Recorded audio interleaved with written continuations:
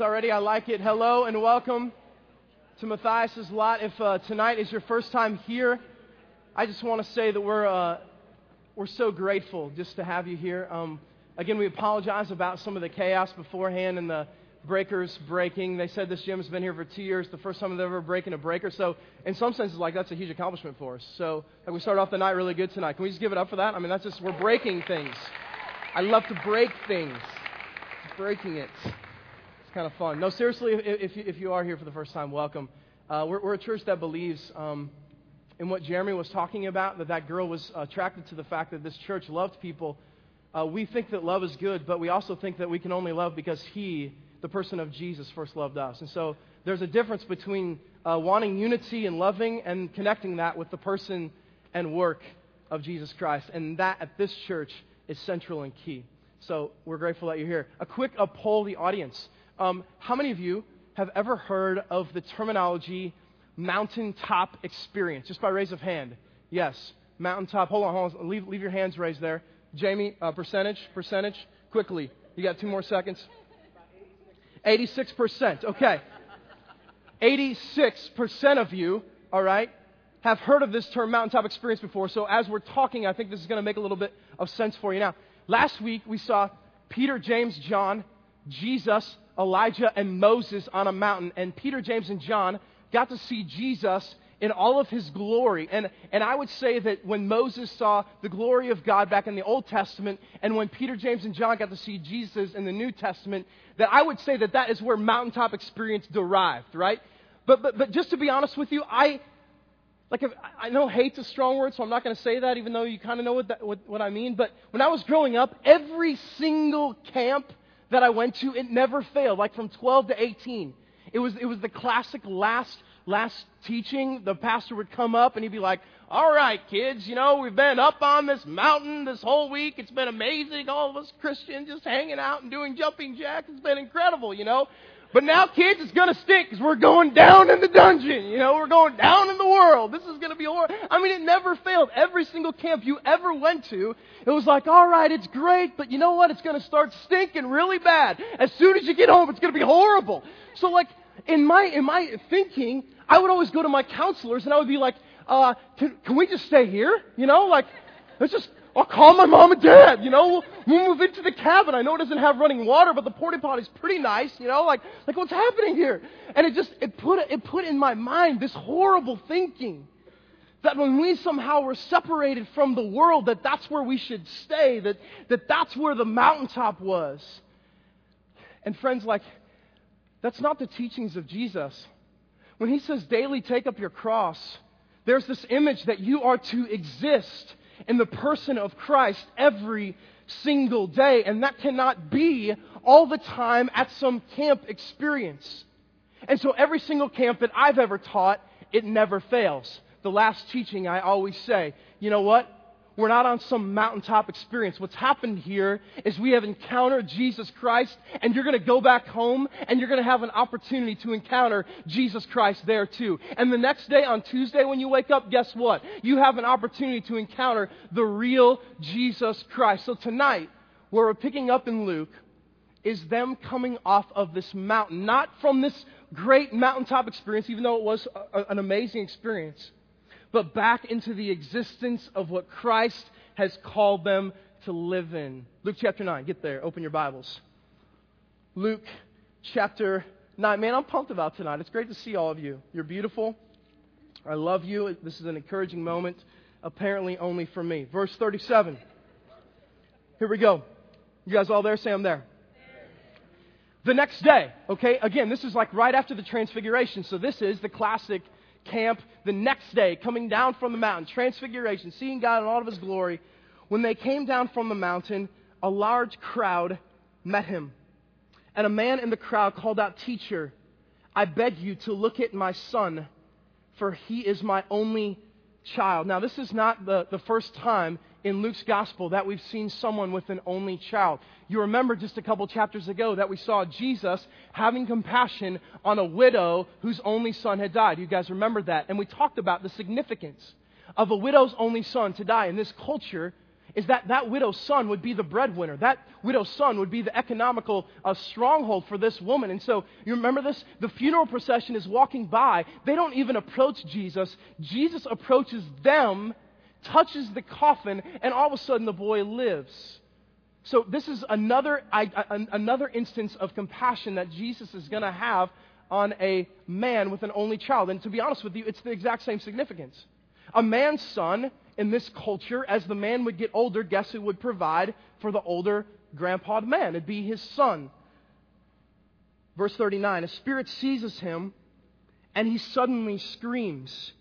It throws him into convulsions so that he foams at the mouth.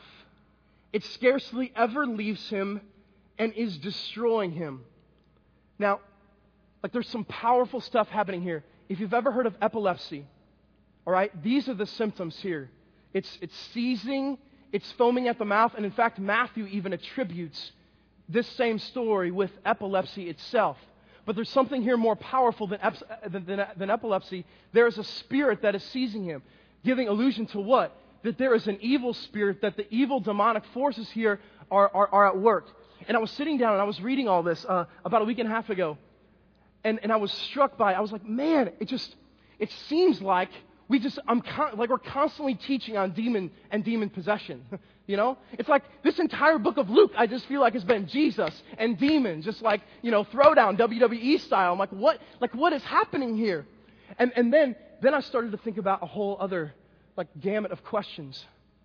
And I started to think about all of the times in Scripture that Satan and demons are mentioned. Because I felt like in my mind that there would be some connection that something maybe was leading to the beginning of Luke. And check this out. 4 out of the first 9 miracles in Luke have to do with demons and exorcisms. 4 out of the first 9. Quick percentage, what is that? 44%. Jamie, you're amazing. Yeah, autograph session for Jamie afterwards. All right? So, we're not going to do the limbo tonight, although some of you want to. All right? What I want to do quickly is I want to show you the findings of that question that popped into my mind. How many times in Scripture, beginning in the Old Testament, does the book talk about Satan and or demons? So this string here is not a limbo string. It's actually going to represent the times in Scripture that Satan and demons are talked about. This is going to be a little bit of a barrier for us. So imagine from here to here is the entire Old Testament. Are you with me? Now, the first mention is what? The first mention of Satan or demons or evil is what? Genesis chapter 3. All right, Satan reveals himself as a serpent. That represents Genesis chapter 3. If you're a little bit slower tonight, it's okay. All right?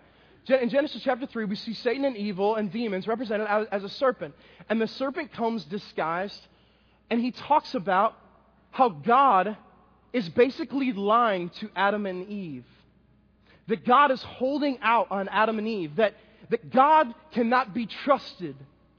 That's the first example that we see of Satan. That God is someone who cannot be trusted. So you know what you should do? Go ahead and eat of that tree, because all the things that God said are simply not true. Now the next example that we see is Deuteronomy chapter 32. I need to keep that straight. In Deuteronomy chapter 32, we see the first mention of this idea of demons. We're going to see one later here in Psalm chapter 106. Anytime in the Old Testament that you see reference to demons, it is most closely related to false gods and false idols. And in Deuteronomy chapter 32, there was allusion to the fact that pieces of the nation of Israel had been worshiping and sacrificing to what? To demons. Now from here, friends, things get a little bit dicey. In 1 Samuel chapter 16, listen to this. We see the only demon possession in the entire Old Testament. It's by a man named Saul. And in 1 Samuel chapter 16, we see that this evil spirit basically comes over this man named Saul. The only demon possession in the entire Old Testament. I wish I could go more into that story because it's a very interesting story, but tonight we do not have time. The next example is 1 Chronicles chapter 21. And in 1 Chronicles chapter 21, are you guys still with me? In 1 Chronicles chapter 21, we see this idea of Satan, listen to this, rising up against the nation of Israel. And it's the first time in the entire Scripture that we see reference to this person or being Satan. It's the first time. There's only 3, my friends, times in the entire Old Testament that we see mention of this person or being called Satan. The first is in 1 Chronicles chapter 21. Now, the next is a very famous passage, one of the most famous. What am I talking about here? 3-letter book of the Bible. Job. Job is one of the most famous, all right? Satan and God have a conversation. This is the second of 3 times that the Old Testament calls this being Satan. And in Job, we know this whole conversation between God and Satan wants to evict all kinds of things on Job's household, and God allows it. And we've talked before, and we're going to talk tonight even more deeply. Nothing, friends, happens in this world without the allowance of God. And if we do not believe that tonight, then what we're struggling with is the authority of a sovereign God Himself, nothing else. Nothing in this world happens apart from the control and allowance of a good and holy God. I know that gets dicey at times. I know that there's times that we have struggle believing that and understanding that and wrapping our human dome around that. But you know what? I'm personally thankful that we can sit back tonight and say, I'm so excited for the fact that I cannot understand why God would allow Satan to evict all these things on Job's household, except to bring himself more what? Yeah, more glory. I love it, man. You guys are getting it. Now, the next example is Psalm chapter 106. And in Psalm chapter 106, we see the same mention to the word demons. And the psalmist writes about worshiping and sacrificing to demons, again, attributing it to false gods, that somehow these false gods have been empowered and evoked by something that is evil. So both Deuteronomy chapter 32 and Psalm chapter 106 both have the same rhetoric about demons. Now, the very last major mention in the entire Old Testament about Satan or demons is in Zechariah right before the New Testament. A little bit of a dry spell there. In Zechariah chapter 3, we see that Satan rises up against pieces of the nation of Israel to accuse Israel. And you'll remember that the root word of Satan is ha-satan, literally meaning the accuser, the one who stands and accuses and will accuse all of us, reminding us again of what we just sang about the grace of God, that Jesus stands in our stead and says, no, they are one of mine. Now, 7, the entire Old Testament. Some of you guys, Bible scholars, are like, whoa. You left out 2. Isaiah 14, famous scripture, right? Talks even about Lucifer. This name Lucifer, that's where we get the name from Lucifer, from Isaiah chapter 14. There's all kinds of controversy about what really is that passage talking about. Is it talking about a foreign king, maybe the king of Tyre or the king of Assyria? And some of you other Bible scholars are like, whoa. Ezekiel 28. I mean, it just maps out like this entire map of Satan. Look, there's controversy about both of these passages. There's none about these 7. So let's say 7 or 9, shall we? Either way you look at it, what we know is the first mention in the Gospel of Luke is in Luke chapter 4, verse 21, when Jesus goes to Capernaum and He heals a man who is possessed by a demon. Luke chapter 4. 10 verses later, friends, we see that in Luke chapter 4, verse 31, that Jesus is healing many. And a part of that healing many is His exorcism of demons. And in fact, He makes it clear when He talks about what He has come to do, and then we'll see it a little bit later about how He's equipped the disciples, that He has come to preach, that He has come to preach to the poor, to set the captives free. He calls the disciples to go out and to cast out all demons and cure all diseases. Luke is not done. Luke chapter 8. Gerasine's man, remember the demons get sent into the pigs? We just studied this a little bit ago, right? That man. And tonight, we see a little boy who has an epileptic seizure demon in him. 4 examples already in Luke. Now, the interesting thing about that is if you remember in Luke chapter 4, when Jesus first begins His ministry, what happens? Satan shows up and does what? Tempts the person of Christ, beginning his ministry. All right? So we've seen so far in Luke chapter 9, 5 examples. I'm going to sit down for a second, okay? Let's just look at this for a moment. Can we make a few observations about this briefly? I mean, the Old Testament, I'm not sure if you're aware, but spans thousands of years. Luke so far, what we've been studying in the ministry of Jesus, let's say 1.5 years max. Thousands of years, 1.5 years max, maybe 2 years, okay?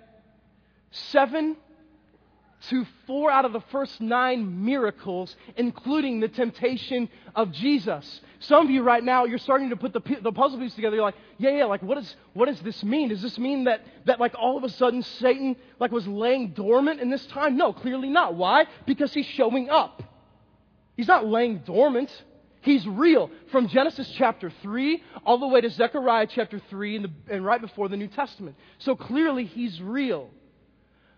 But something happens post Jesus showing up the scene. And all of a sudden, Satan seems to wake up. And all of a sudden, friends, look at this. Satan's damnation, the reality of his end, which will end in defeat up against our Savior Jesus Christ. Do you believe that? All of a sudden, that damnation becomes very real and present. But not just that. We see all throughout Scripture, especially 1 John, that light and darkness cannot what? They cannot be together. Light and darkness are in constant contradiction. God is light. We believe that. And now God, light, has come in the flesh to this earth. And Scripture says that Satan is the ruler of the world. Not the ruler of the universe, not all sovereign and all good, but has dominion over this world. And so when Jesus, the light in the flesh, comes to this earth, guess what starts happening? Is light and darkness start butting heads. And what we're seeing in Luke, friends, and the significance of this story is that Jesus is showing his constant defeat and authority about the one who thinks he has more. Is it possible? And Piper, I love, has a quote that alludes to this. Like some of you guys are thinking, I thought many times, like right after the fall, why didn't God just wipe out Satan? Like why didn't he just take Satan, kickbox him, out the window? And why didn't he just take him and break him over his knee or whatever it may be? Is it possible that Satan has been allowed to live so that Christ could receive more glory? And that all of this Old Testament, all pointing to Jesus. When Jesus shows up on the scene, Christ is allowed to live so that when Christ and Satan come up and begin butting heads, what keeps happening is Satan keeps being defeated under the heel, like Revelation talks about. Come on now.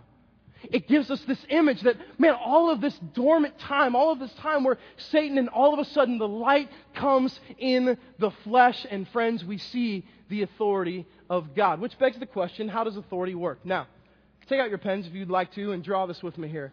A big outer circle, a big inner circle, and then another inner circle. This is the authority pecking order, if you will, all right? This outer circle is God, is Yahweh, all right? That's a little bit obvious. Thank you. All right, this next circle is Satan. This next circle is man. Now, some of you guys are thinking like, like that's already looking a little bit dicey because I don't necessarily agree with that. This is the authority pecking order without the person and work of Christ. We've seen consistently in the Gospel of Luke an authority pecking order working. Now what happens is, when you combine man and Jesus, all of a sudden man's authority goes in between God's and Satan's. And all of a sudden, we remember scriptures from James chapter 4 that says what? Submit to God, resist the devil, and he will what? And he will flee. We remember scriptures from 1 John chapter 4 that says the one that is in us is greater than he that is in the world.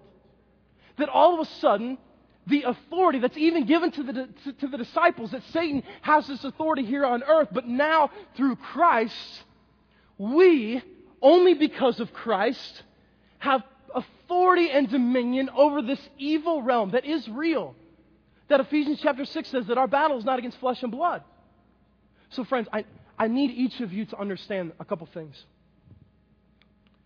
I need you to see again that God sits on the outer circle of all of that. You've asked questions before. Why does good things happen to bad people? Why is there evil in the world? Why is Satan allowed to live? And friends, the only answer that is consistent in all of Scripture is that He's in control and that everything is about His glory. Every evil, every bad thing in this world that we see as bad, every purpose that we misinterpret as bad or good is ultimately about a sovereign God's good plan to bring Himself more glory. Do you guys understand? There's never a point where Satan has more authority or control than our God. Anything that Satan does in this world is allowed to him simply because Yahweh decides so. Do you guys understand? Now, here's the other scary thing. Is that man, without Jesus, is what? Has nothing. Not only are you under the authority of God, but you're also under the authority of one who is prowling around like a roaring lion looking for someone to devour, who has come to what? Steal, kill, and destroy, the Scripture says. I don't know about you, but there's scary elements to that. Friends, I want this to be a reminder to each of us that Christ is all we got. He's our only answer, our only hope. And what we're about to see in this story is this being played out in flesh and blood. And friends, like we blame a lot of things on Satan that aren't Satan. We blame a lot of things on our flesh that aren't our flesh. I think we need to start incorporating God a whole lot more than we do anything else. Because ultimately, who sits at the top of that authority pecking order, friends? It is God. So tonight, as we dig into this story, is one of these scenes of light and darkness, bam, going head to head at each other. Back to Luke chapter 9. You guys all with me? Wonderful. Verse 40. I begged your disciples to drive it out, but they could not do it. But they could not. Whoa. Like it gets dicey already. I just got done saying that man with Christ has what? Has authority over demons, right? And now we're like, I begged your disciples to drive out this demon. Back at the beginning of chapter 9, when you sent out the 12, they were driving out demons, curing diseases. So what's happened? And what disciples is he talking about? 3 have went up on the mountain, Peter, James, and John. There's 9 that are left. All right? Keep your finger here, and I want to read something in Matthew chapter 17 really quick for you. Flip to Matthew 17 with me, please. Just back a few pages. Sometimes we don't incorporate different things here from the other Gospels, but I think this is important. Verse 19 in Matthew chapter 17, you guys all there?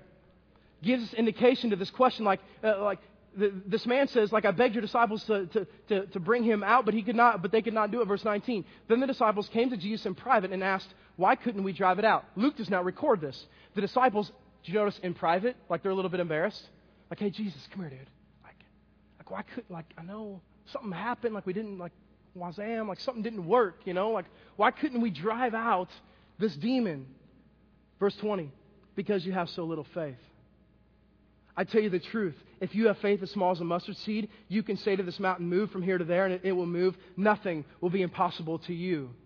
So the 9 are left, and what are they struggling with? They're struggling with faith, right? This image here, man plus Jesus, equals a great and tremendous amount of faith that he is willing and able to do it, to have authority. Because it's only through Christ that we have anything. You guys see that? It's not all of a sudden we're yes, I have authority over all demons. Bring it on, devil.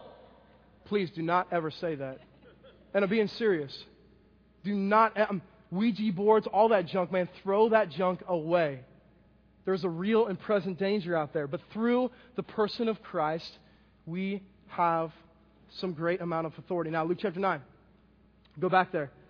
Verse 41. Jesus says this, "O unbelieving and perverse generation, How long shall I stay with you and put up with you? Bring your son here. So with Matthew chapter 17 in the back of our minds now, I believe he's talking to the disciples, oh, unbelieving and perverse generation, which, by the way, anytime in Luke or Acts that the writer uses generation, it's always done in a negative tone. So this is Jesus laying the smack down a little bit, all right? Oh, unbelieving and perverse. Would you like to be called that? No. Perverse generation. Like what's happening here? He's looking to the disciples, speaking to the disciples, but I think he's also talking to the crowd here.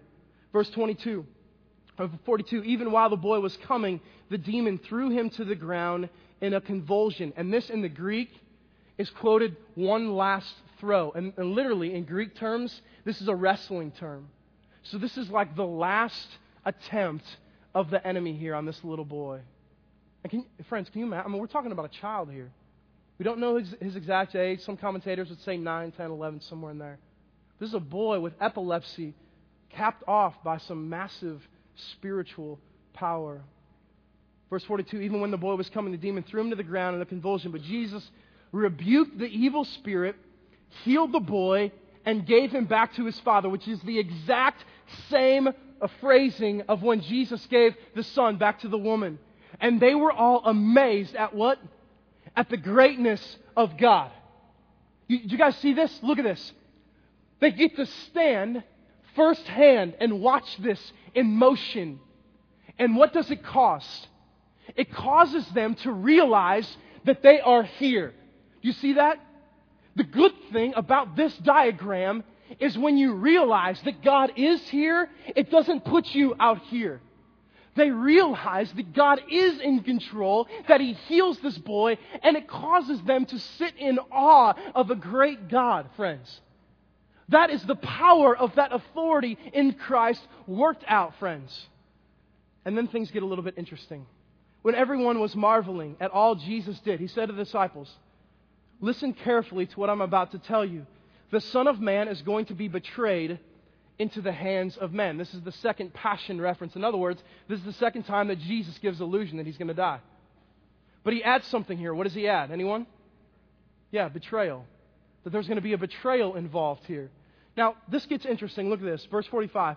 But they did not understand what was meant. It was hidden from them.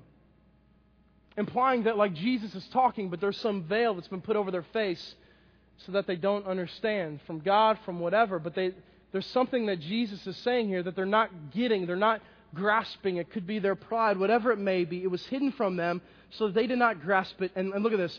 And they were afraid to ask Him about it. It becomes the elephant in the room. You know what I'm talking about?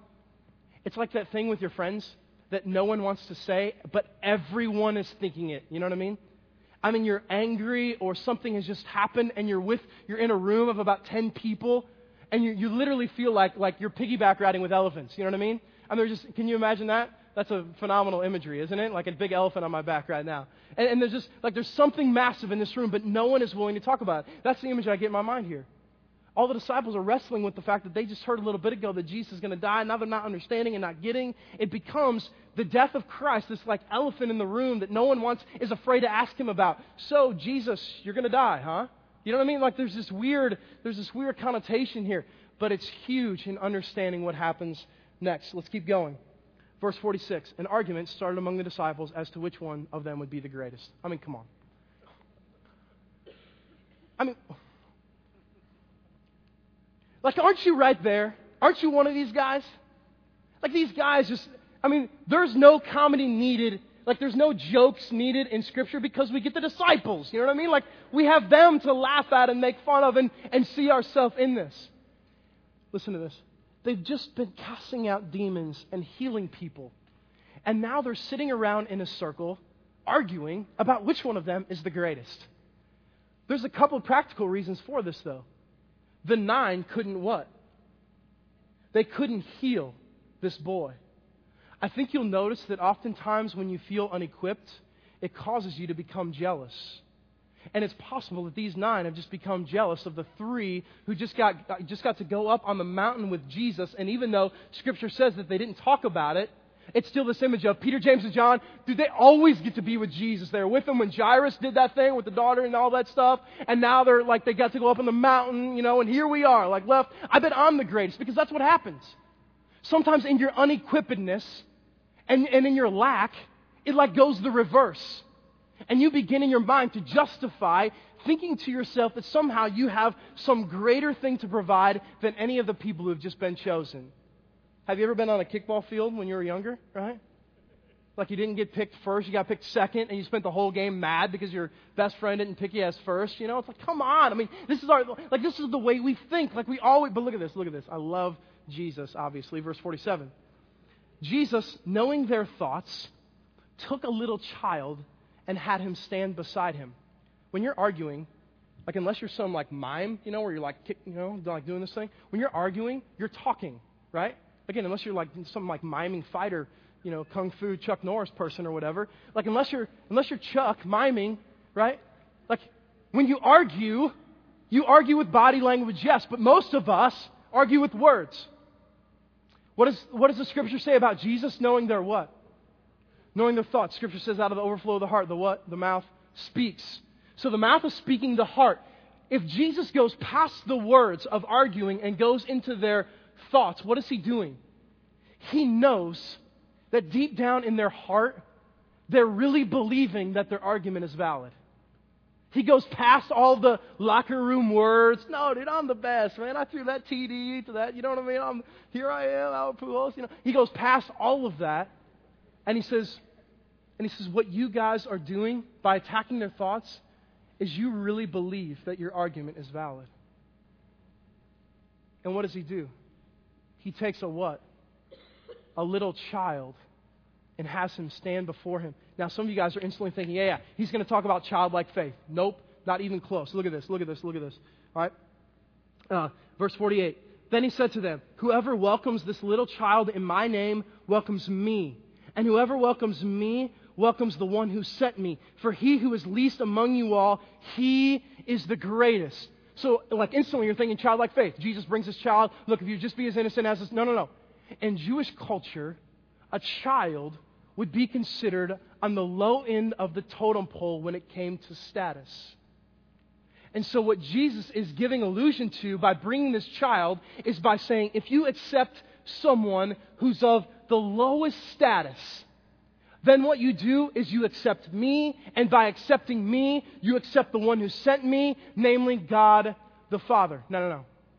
Our culture trains us to think a certain way. Have and have-nots. Financially, there's people that have, and there's people that have not. And you, in your mind, have developed a category for each one of those people.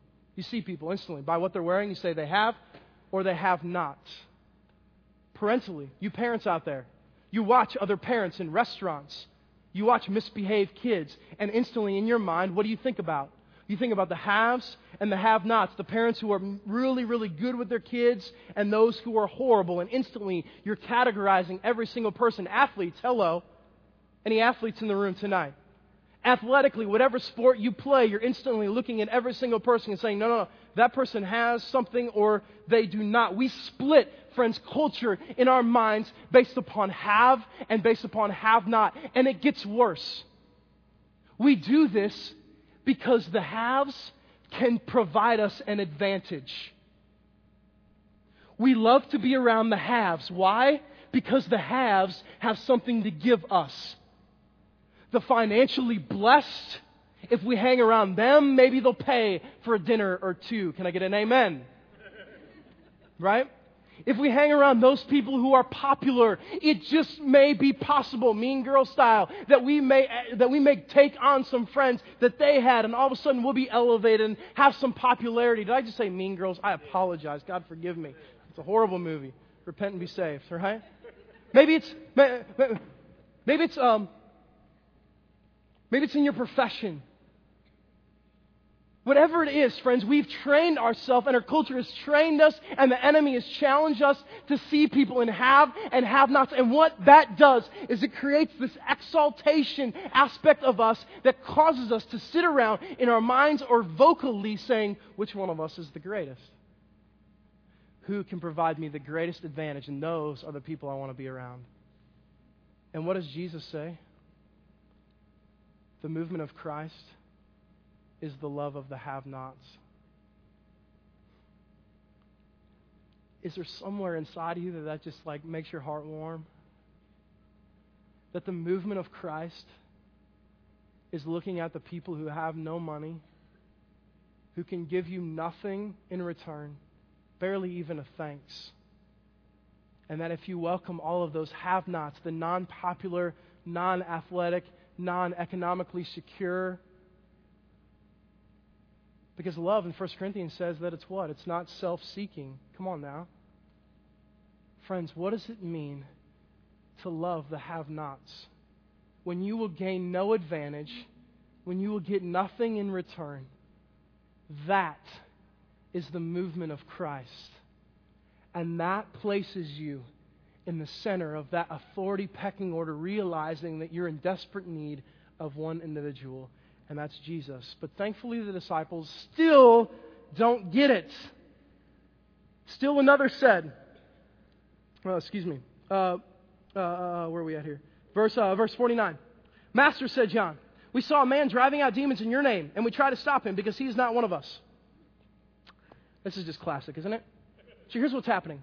John says, oh yeah, great story about the whole child and all, but we're going to go ahead and move on from there. You know what I mean?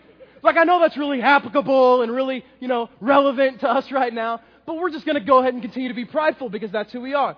So there's this other group of people over here, and they're driving out demons in whose name? Jesus' name. So they're not heretical, all right? But what they are is they're not one of them.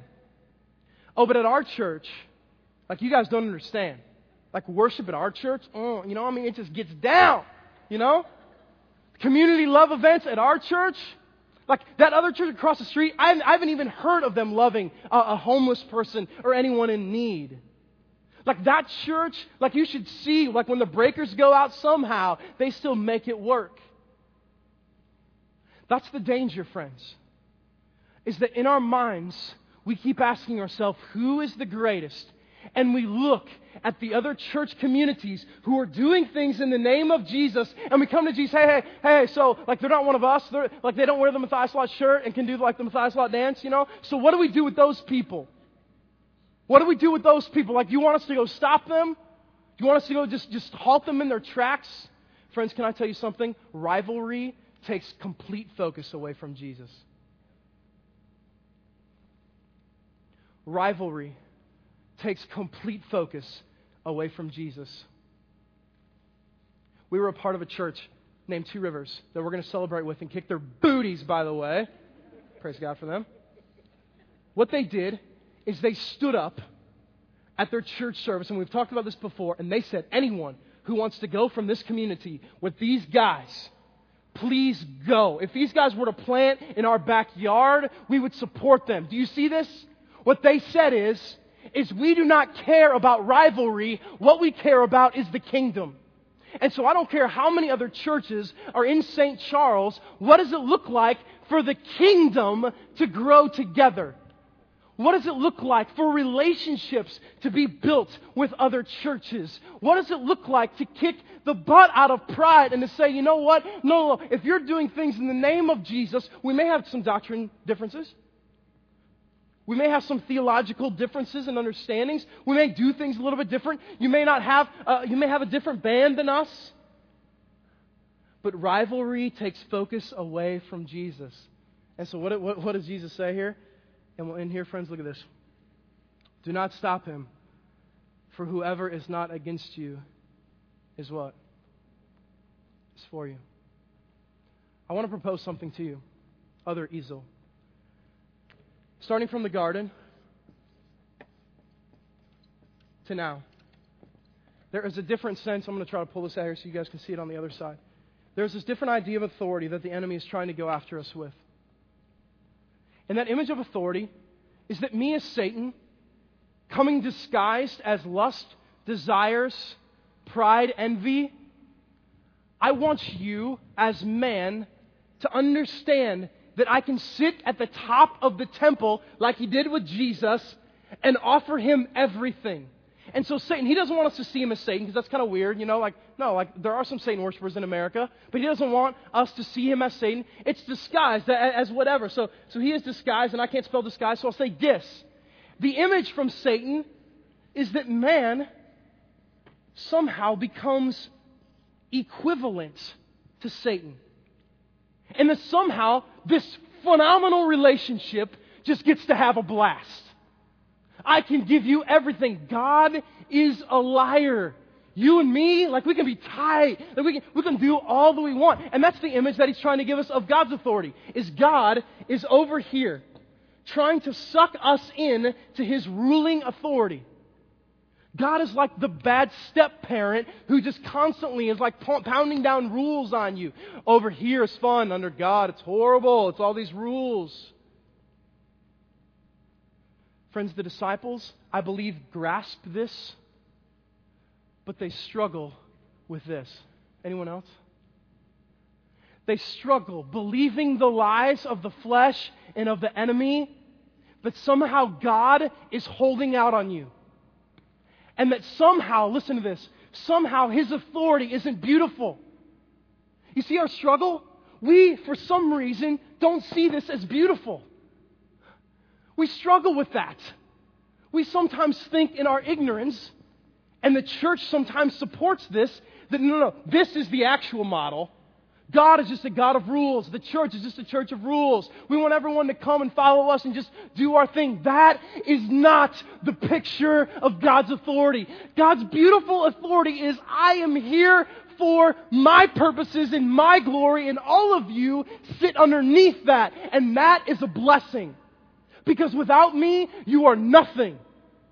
But with me, you will stand before Father God and be accepted even though you are completely depraved. Friends, the problem is we get so sucked in by our pride. So drawn in by these horrible desires of our heart. And we begin believing this. And we begin showing the world that that is the authority that we're under. Satan and us, we're in this, I know it's kind of weird to talk about him, but he's disguised himself so much. Friends, listen. I'm going to invite Jeremy and Brandon to come up right now.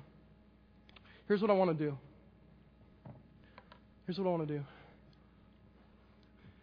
Here in a second, the guys are going to start singing. I just want you to stay seated. I prayed all day today. And I told all the guys this, and even before the service, I was like, man, I feel like there's a lot of potential for tonight. But what we prayed back there was, God, it's only potential. It'll only be some good time unless you show up and do a mighty work. And I'm praying right now for each of our hearts that God just grabs them. And friends, I'm going to pose here in a second. When the guys start singing, I'm going to put 3 questions up on the screen. And for a few moments, with the lights dimmed and nothing else around you, I want you to take some time and honestly answer these questions. As you listen to this song, let's just take some time, prepare to respond, sit in your seat, and reflect on some questions that I feel like, friends, will draw out some of those desires of our heart.